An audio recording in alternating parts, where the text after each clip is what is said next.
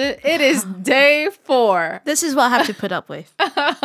Of the virtuous festive drop, guys. And we're back at it again with gems. We are still looking at Paul when he was in Athens in Acts 17. I hope by now you did your homework as Michelle instructed and read Acts 17. But if not, again, you still have time to catch There's up. still time, but this is not, if you haven't read, this is not good because, you know, what you're How are you waiting keeping? for. Yeah, how are you keeping up?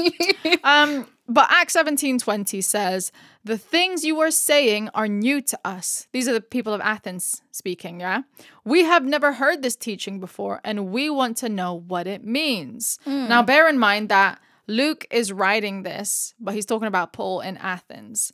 And he says in brackets, Luke, verse 21, the people of Athens and the foreigners who lived there spent all their time either telling or listening to all the latest ideas. Now, by no means was he suggesting that these people were lazy, gossipers, or anything like that. It's probably actually the opposite.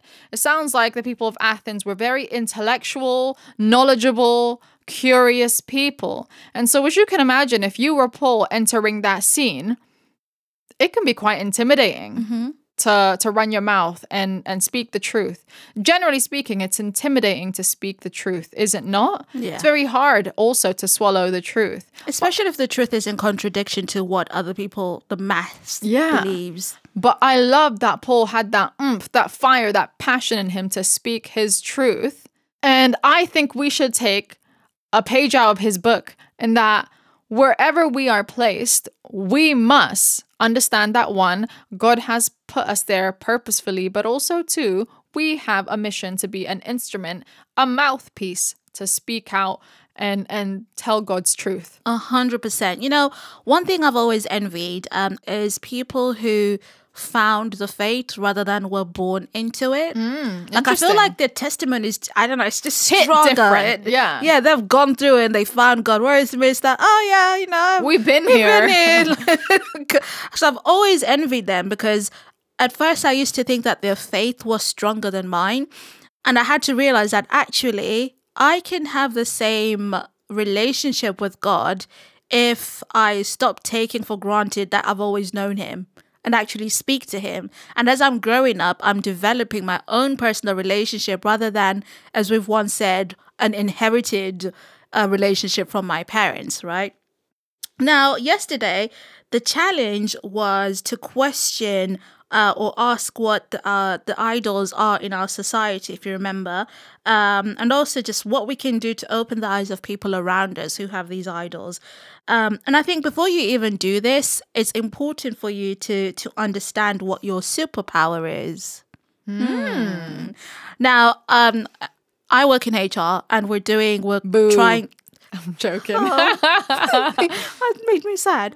But, you know, we like using these like buzzwords to try and make HR seem fun. And one thing that we started saying is, oh, like for our new starters, what is your superpower? Like, are you good with, I don't know, like, because I work with Word. like a lot of developers. Are you good with iOS, front end, back end? Like, what is your superpower? Because we want to be able to share people's, you know, training with them. And similar to us, this is how we should look at ministry. What is your superpower? Is it singing? Is it cooking? Is it hosting? Is it talking for hours on a podcast?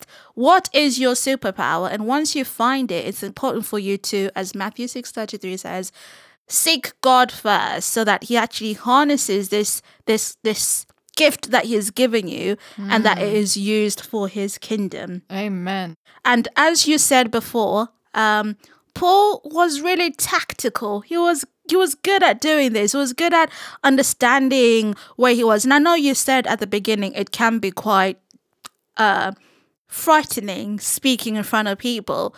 But Paul was an eloquent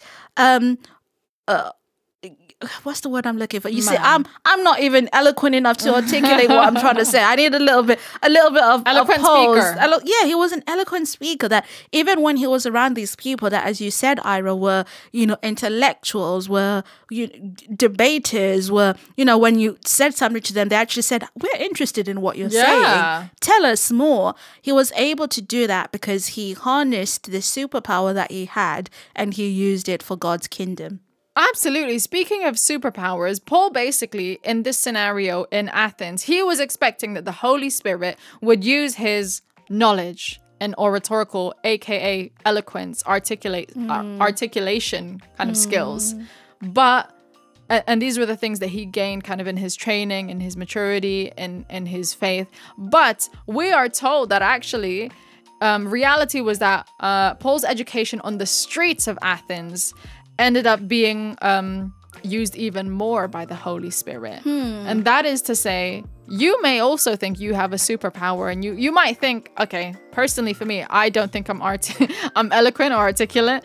This is I think you are. There's times when I'm on the podcast and you're speaking, and I'm like, I can't believe this is my friend. Well, I don't know. I don't think of that myself as a superpower. But the point being is that you may think or not think something, but ultimately God is going to use you as you are. Love that.